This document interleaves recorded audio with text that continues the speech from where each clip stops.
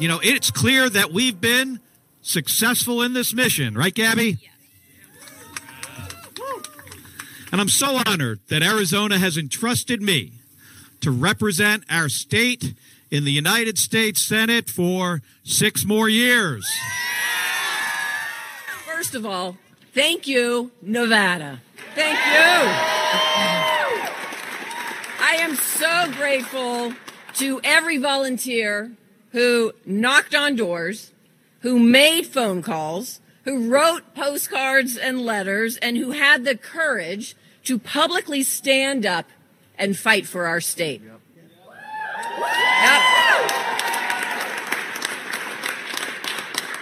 And listen, to all Nevadans, whether you voted for me or not, I will always fight for you.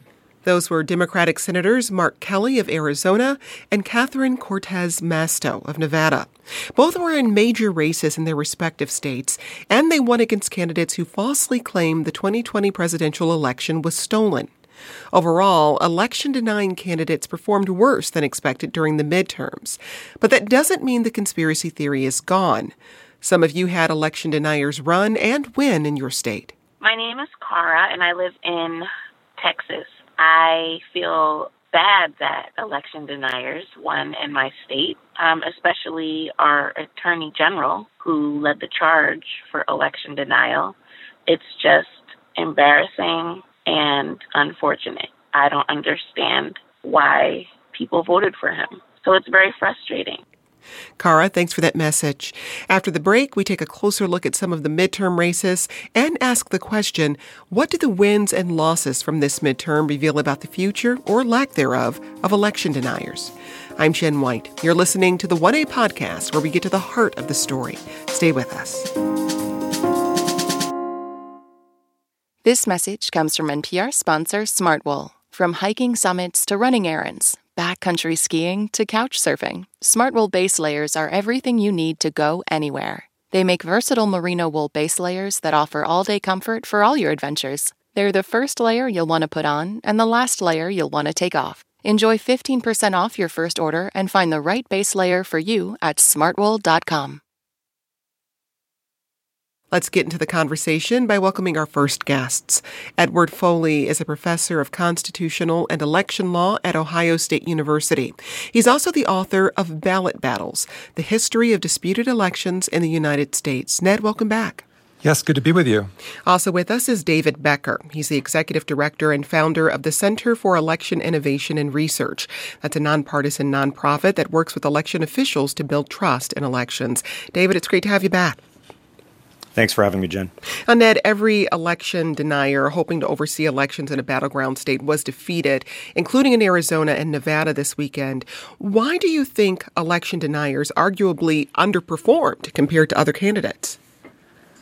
Well, I do think it was a great day for democracy, a great week in terms of seeing the results. I think those of us who believe in elections and believe in free and fair elections can breathe a lot easier than we were, 2 weeks ago, say. And I think the voters really care about their right to vote and want to protect it and want to make elections meaningful. So on the whole, a lot of good news. But as you indicated, it's not completely 100% good news. As your caller said, in red states, denialists fared better than, say, in blue states or purple states. So a little bit of a mixed message, but in those competitive states, denialists were defeated in ways that were really important. And why do you think they lost those races? Well, I think a combination of reasons. I think people are poring over the exit polls and so forth. I think, the abortion issue was important. People have talked, I think, correctly about the combination of Dobbs and the denialism caused moderate voters to perceive the Republican Party as going too extreme. There was this, I think, correct labeling of MAGA Republicans as extremist. And, the average voter in the average state is not extreme. And so it was a big victory for moderates, and it showed that the center of the electorate wants to control outcomes if it can. Well, most Republicans on the ballot this year were election deniers. According to the Washington Post, 291 ran, and most of them won. But again, those victories were almost completely in districts that were GOP favored, not really really considered competitive. Well, we got this tweet from Mike who says, please give the definition of election denier. It seems to mean someone who denies an election. David, when we talk about these candidates, what range of arguments were we hearing from them? Were they always talking about the 2020 presidential election, or was it a little more complex than that? I think it was largely looking back at the 2020 presidential election. This really was born out of the denial that came from the losing presidential candidate, former President Trump, without any evidence. I mean, I think it's important to note that well over 60 courts reviewed these cases. There was never any evidence presented that would suggest any problems with the 2020 election. And as we sit here over 2 years past that election, there has still not been a shred of evidence presented to any court or law enforcement agency that would cast doubt on the 2020 election. But yes, I think it's largely defined by the denial of the pretty clear outcome of the 2020 election. I wrote a book on this with Major Garrett of CBS News called The Big Truth, where we look at these issues. And clearly you have the candidates like some fringe candidates in states like Arizona and Nevada and elsewhere that ran on a platform of election denial, as if the idea that the election was stolen was actually some kind of policy prescription for the future. According to the Washington Post, 170 election deniers won their races as of Thursday. Most of them were running for House seats. David, how concerning is that for you? Well, I think we're still in a perilous moment. It could go bad in some ways, but I'm going to express some cautious optimism right now. The courts have held in the past. The institutions around the judiciary have held. There are systems in place. As we've noted in the swing states, the people who are going to be overseeing elections, the secretaries of state and other chief election officials, are not election deniers. Even in some states like Georgia, Secretary Raffensperger won re-election, and he very famously stood up to the pressures from President Trump in 2020, and I think he would again in 2024. So I think we've got some guardrails in place. They're not completely firm yet. Another thing that gives me some cautious optimism is I'm hopeful that the Electoral Count Act reform that has moved through both houses of Congress will be finalized in the lame duck session, and that will clarify some of these guardrails and make it more difficult for a minority of members of Congress to derail the entire process. I like the cautious optimism, David, but I also wonder what the pervasiveness of election denialism means for the way Americans view and trust in our democracy. Oh, again, this was a big part of the book that I wrote, The Big Truth. I mean, this is a corrosive lie that has spread like a cancer throughout largely the extreme right now. There are elements of it on the extreme left as well. And we cannot live in a democracy where it's impossible for losers to accept the idea that they lost. A secure election cannot be defined simply by whether my candidate won or lost. And there are some cracks in the walls of election denialism right now. We've seen some election deniers, even very prominent ones, like the Attorney General candidate in Michigan, like the governor's candidate in Pennsylvania, concede. Hopefully we'll see what happens in the Arizona race in the coming days, but I'm still cautiously optimistic. Ned, in an effort to cast doubts on the midterms, Republicans filed a sweep of lawsuits even before we knew the results. What are these lawsuits about?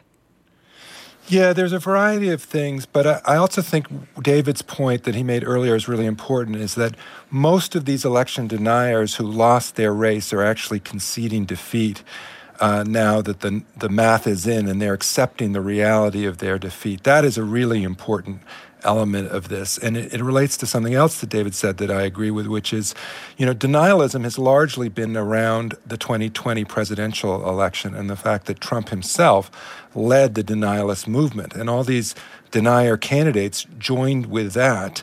We have to hope that it's isolated to that one election and that one circumstance, and that when even these denialists are on the ballot, they're not trying to replicate the same playbook. One of the reasons why I think we're not completely out of the woods yet is we don't know, again, what 2024 is going to look like. The rumor is that Trump's going to announce that he's running. How dangerous this dynamic is still to be determined. So yes, a lot of lawsuits were happening in the run-up to to this year. But I think the most significant thing this year is that the denialists themselves weren't trying to repeat what Trump did last time. So what's the status of these lawsuits? Well, a lot of them were involving casting absentee ballots, for example. A lot of technical details about whether you can cure your absentee ballot, the time frame for that. Election law varies state to state, so hard to paint with a complete national brush, so to speak. I think most of these. There's really two types of lawsuits in our voting process: the pre-election day litigation trying to affect the rules for casting votes before they're cast, and then there's another set of lawsuits that can emerge after the votes have been cast and you're trying to affect the counting process. So a lot of litigation before Election Day over the rules, they gotta get put to bed once you have Election Day itself. We haven't seen a lot of litigation that I'm aware of fighting over results yet. I mean, they're still counting votes. We may see some recounts. So I think most of the pre-Election Day litigation is essentially moot at this point. David, what about the post-Election Day lawsuits? Could they actually do anything to challenge or change the midterm results? I mean, they theoretically could. One of the important things, I think, and I agree with everything Ned just said, one of the important things to remember is taking advantage of the process that is provided by law that everyone knew about before the election. That is not election denial. Challenging rules before the election is not election denial. Taking advantage of the courts and trying to get those rules clarified is actually a pretty good thing. There's, for instance, some very few remaining issues, but for instance, one of the biggest is whether undated ballots that have been segregated, undated mail ballots that have been segregated in Pennsylvania should be counted or not. Fortunately, it looks like that those ballots are not numerous enough to affect the major races in the state of Pennsylvania, but that's a remaining issue. But post-election, if you have the advantage of recounts, as you might, for instance, if it's within a 0.5% margin in Arizona, there's an automatic recount. There are recount provisions, for instance, in the state of Wisconsin, where any losing candidate can request a recount so long as they pay for it. President Trump did not take advantage of that statewide recount option in Wisconsin, Pennsylvania, or Michigan in 2020, for instance. So those kinds of things, if they're allowed by law, it's entirely appropriate to pursue them. However, it's virtually unheard of for a margin of even 1,000 votes to be overturned by a recount in American history of a statewide election. So it's very likely these margins are going to be outside the recount margin. So they can avail themselves of the legal process, but it's very unlikely to change the outcomes. Let's head back to our inbox. Hi, this is Chris from North Carolina, and I'm calling about all the House of Representatives that were reelected, and all of them in North Carolina voted to overturn the election. I can't believe how they won in a landslide. I don't know if the Democratic Party was trying to take the high road, but I didn't see any ads stating that these candidates for re-election were voting to overturn the 2020 election. Chris, thanks for that message. David, Democratic strategists in some states put millions of dollars towards the campaigns of election deniers. The idea was the more extreme candidate would win the Republican primaries, only to flounder and be beaten by Democrats in the general. Michigan is one state where that was employed. The strategy appears to have worked. All 8 Democratic candidates who benefited from it won their races, according to Reuters. But how sustainable or even ethical is that approach? Well, I mean, I'll leave the ethics to someone else, but I was troubled by that strategy. I think, there's plenty of instances in American history where a party has propped up an opponent because they thought that opponent couldn't win, and the opponent won. And that, we don't have to look much farther back than the 2016 presidential race for evidence of that. So I think it's a very, very dangerous strategy.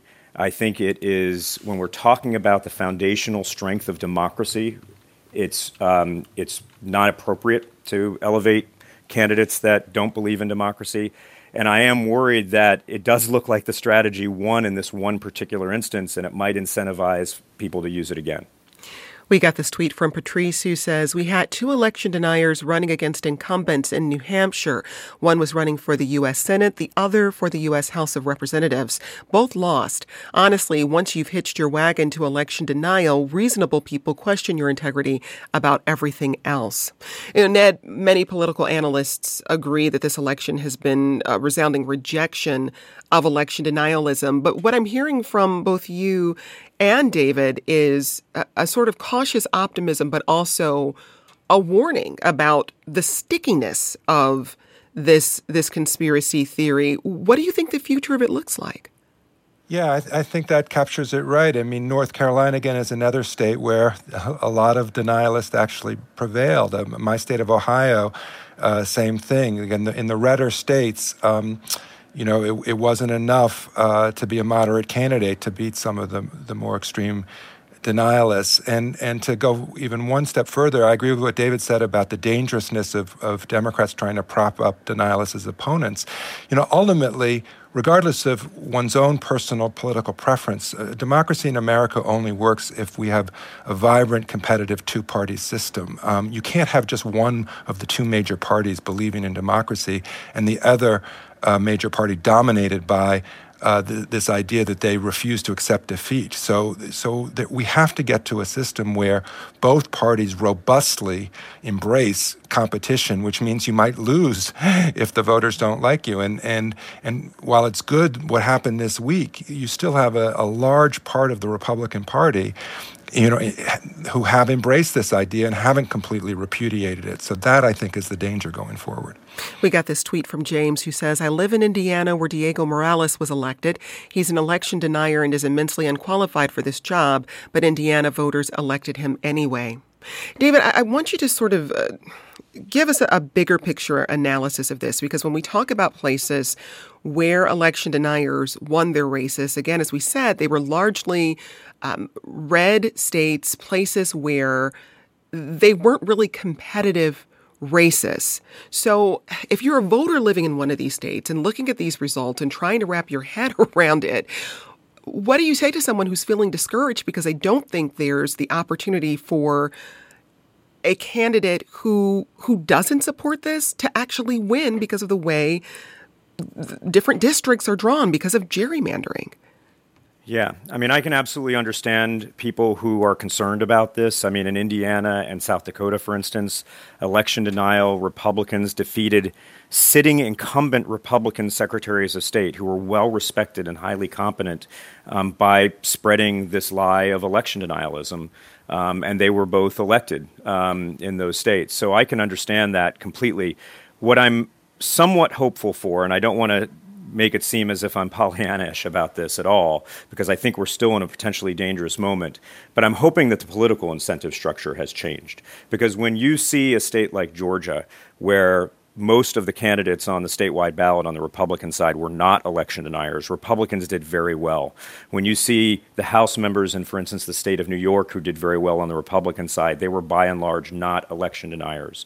When you see the governor, the Republican gubernatorial candidate in Nevada, break the trend in Nevada and actually win election when Democrats won most other spots, that Republican gubernatorial candidate was not an election denier. So it may be that the incentive structure is changing, but we're going to have to remain very vigilant. This is not over by any means, and it's still going to affect a pretty significant part of the Republican Party for the next several years in all likelihood. That's David Becker. He's the executive director and founder of the Center for Election Innovation and Research. That's a nonpartisan nonprofit that works with election officials to build trust in elections. Also with us, Ned Foley, a professor of constitutional and election law at Ohio State University. He's also the author of Ballot Battles, The History of Disputed Elections in the United States. Ned, David, thanks for speaking with us. Thank you. Thanks, Jen. We're discussing how election denialism played out this midterm and what that means for the future of democracy. We'll be back with more in just a moment.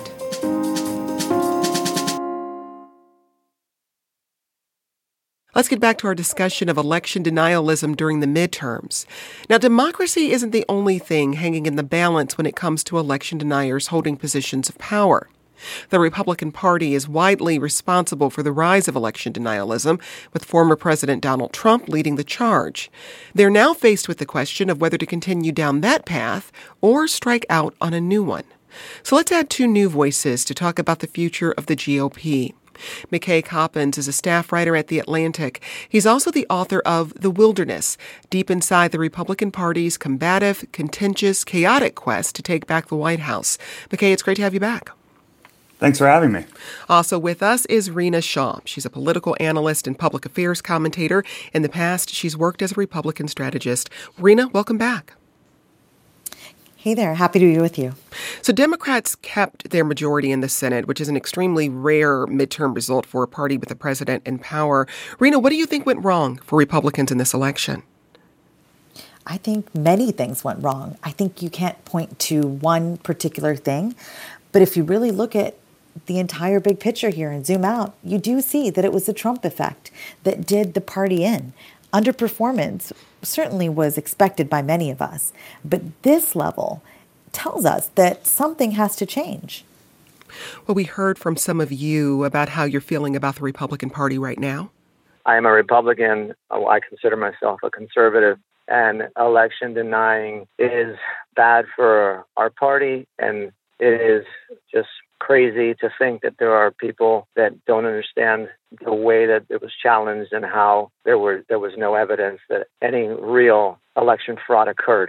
I am a moderate conservative Republican registered voter here in Oklahoma. I am disgusted by the disgusting right-wing takeover of our party. Never Trump and never any of his cronies will I ever vote for. Election deniers, I'm tired of it. I'm disgusted by it, and I'm terrified that my party is going to be part of it for the next 20 years. JC, Dave, thanks for those messages. McKay, how big of a role do you think election-denying candidates played in the GOP's lackluster performance?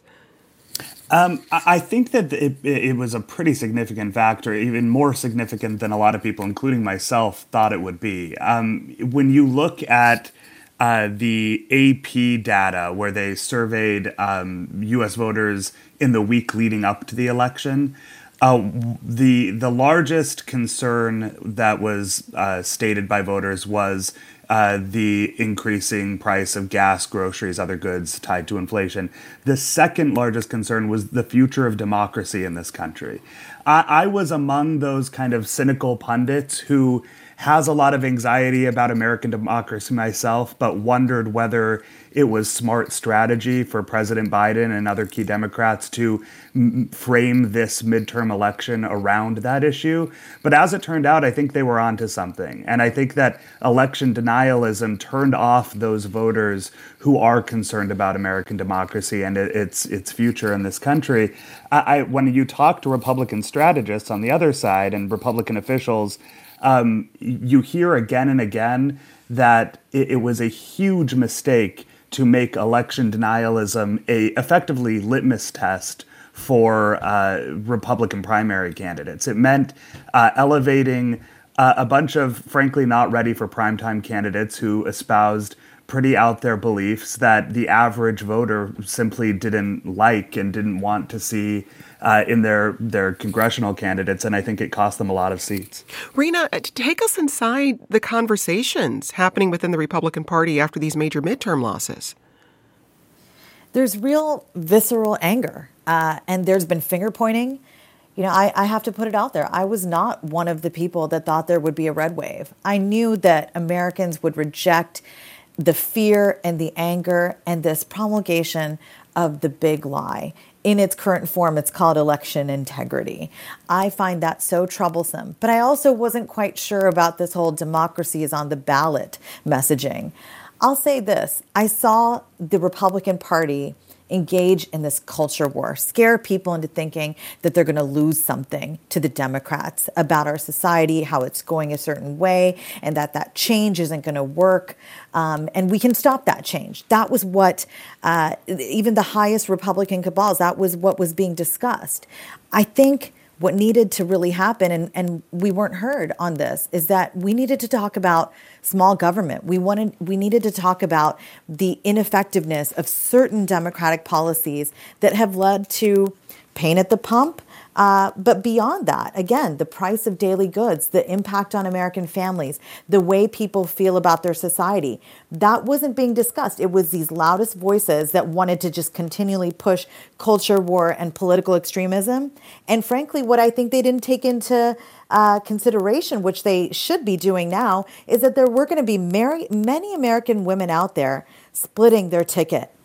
Well, despite the party largely blaming Trump and his candidates for their poor performance, over the past several years, Republicans, including those in leadership, have done little to check election denialism. And it's worth remembering that 147 congressional Republicans voted to overturn the results of the 2020 presidential election. So, McKay, if Republicans choose a different path, how do they hold those who continue to promote these lies accountable? Well, that's the problem. I was having this conversation with somebody in conservative media recently, and they said, how do you even purge election denialism from the party at this point? It's like if you compared it to a cancer, it's metastasized so aggressively that, it's touched almost every senior member of the party, every elected official in the party. Now, there were some, a handful of dissenters, people who refused to take the bait on this idea that the election was rigged. But so many elected officials have either gone along with the idea, paid lip service to the idea, run on this idea that the election was stolen, that it would be pretty difficult for the party to just, kick all those people out, right? More likely, I think what you'll see is if the party decides to move away from this, is that they'll just kind of stop talking about it, right? The elected officials will say, that was in the past, let's move forward. Whether that will work with voters is an open question, but I don't think it's a realistic scenario that everybody who has sort of gone along with this rigged election narrative will get kicked out of the party. I do think it's possible that some of the most high-profile Republicans, like, frankly, Donald Trump, who have, built their identities around this idea, that they may be punished by the party or they may kind of be ostracized. But again, I think it's too early to tell.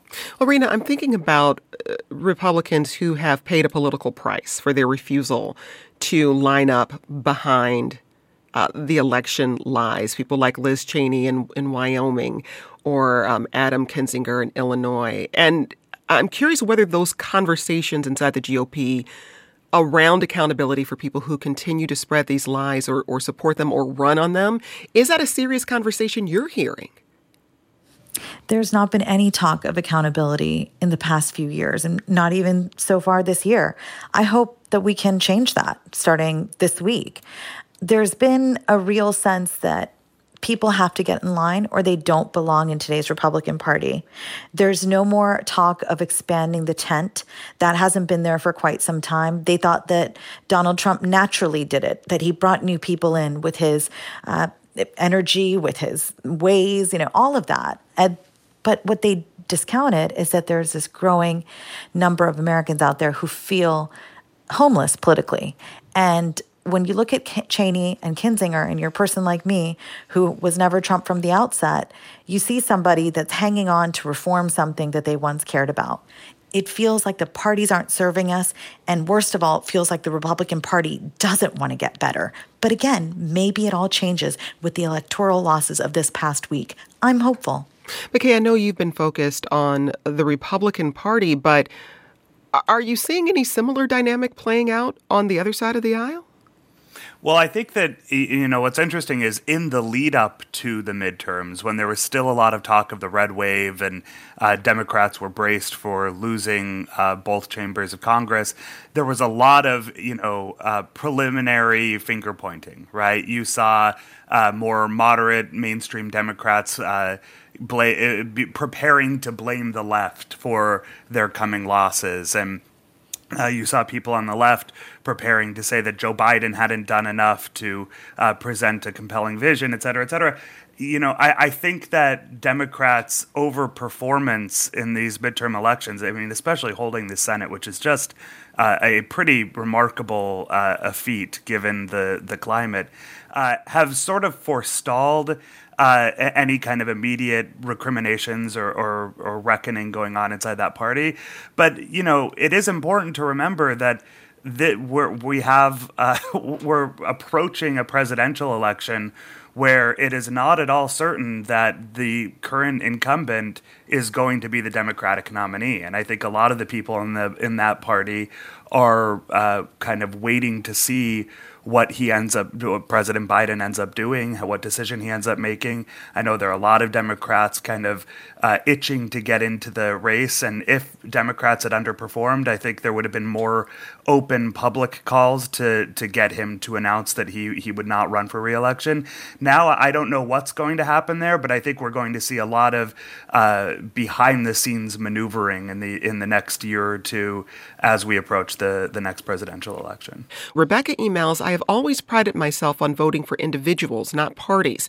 However, once Trump was elected and I saw Republicans blocking Obama at every turn, especially with Supreme Court decisions, I decided I would not vote for any Republicans until I saw more reasonable actions. I feel like our country is in the last days of Rome. Very scary. And Judy emails, I'm a conservative suburban female and baby boomer.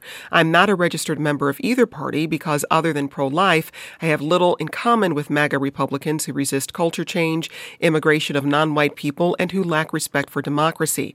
Before 2024, I will likely register as a Republican to vote in the primary against MAGA candidates. Well, Republican Governor Larry Hogan of Maryland spoke to CNN over the weekend about Donald Trump and his role in the GOP midterm losses. Here's what he had to say. I think common sense conservatives that focused on talking about issues people cared about, like the economy and crime and education, they did win. But people who tried to relitigate the 2020 election and focused on conspiracy theories and talked about things the voters didn't care about, they were almost universally rejected. And it's basically the third election in a row that Donald Trump has cost us the race. And it's like, 3 strikes, you're out. Politico reports that former President Donald Trump could announce his 2024 presidential bid as early as tomorrow. And that's despite members of his circle advising him to wait after the underwhelming midterm performances of many of his candidates. Rena, how could Trump's unwillingness to follow that political strategy potentially backfire for him and his party? I think all this talk of the red wave, funny enough, there wasn't much empirical data behind it. Sure, the math looked a bit more on the side of Republicans when we were looking at Congress.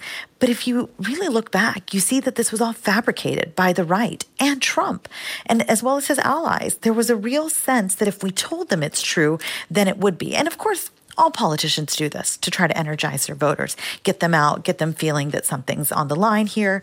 That's fine. But what was unusual here was the real anger at everybody else that wasn't aligned with Trump. I'll say this, Trump is still the dominant force in the Republican Party, but the Democrat bench is getting stronger. So the question really is, does Trump destroy the Republican bench in the name of his own ego? And I think the answer to that is, of course he does, because his ego seems to know no bounds. In the end, Trump, though, he's really, to me, a one-trick pony. He defeated, in my opinion, an incredibly unpopular Democrat, Hillary Clinton. She had baggage, but that was all before everyone knew how bad Trump could be for the Republican brand. So in the end, what I think we see here is a situation where Trump will do what he wants to do, and he may announce, but that announcement for 2024, which is over 700 days away, if I'm remembering correctly, it's never too early, right, to start a presidential. I do think this announcement, if Trump says he's going to run, puts the party in a really untenable position. I think that it's a boon to Democrats. I suspect that Biden doesn't run in 2024, but he's keeping his powder dry to influence whoever his successor may be. And I don't think it's going to be VP Harris. So the situation is not good for the Republicans, with Trump still very much wanting to take center stage and actually arguably still at center stage. Okay, I want to hear from you on that, but I also want to point out that despite Hillary Clinton's loss in 2016, she did win the popular vote by almost 3 million votes. And so I just want to contextualize that a little bit. McKay, go ahead. When we talk about Trump's unwillingness to follow the political strategy he's being advised to follow by many of his supporters, people in his circle, what does that mean for the GOP long term? Well, I think it's basically going to force the party to confront the Trump issue head on. If there are any candidates who want to beat him in the primary and emerge as the Republican standard-bearer presidential nominee in 2024, they're going to have to run against Donald Trump. They can't dance around the issue. They can't tiptoe around it. If he announces in the coming days, as it's been reported he will, if somebody is going to knock him off, whether that's Ron DeSantis in Florida or another candidate, they're going to have to run against him, and that means more than just having their name on a ballot. It means they're going to have to prosecute him and his record. They're going to have to litigate his presidency, and I don't know yet if there will be a Republican willing to do that and able to do that effectively. But the party is not going to be able to just kind of pretend Donald Trump didn't happen. If they're going to move beyond the Trump era, they're going to have to find a new leader who will take him on directly. That's McKay Coppins. McKay is a staff writer at The Atlantic. He's also the author of The Wilderness, deep inside the Republican Party's combative, contentious, chaotic quest to take back the White House. Also with us, Rena Shah. She's a political analyst and public affairs commentator. In the past, she's worked as a Republican strategist. Rena, McKay, thanks to you both. You can follow the show on Instagram at The1A Show. Today's producer was Haley Blassingame. This program comes to you from WAMU, part of American University in Washington, distributed by NPR. I'm Jen White. Thanks for listening, and we'll talk more soon. This is 1A.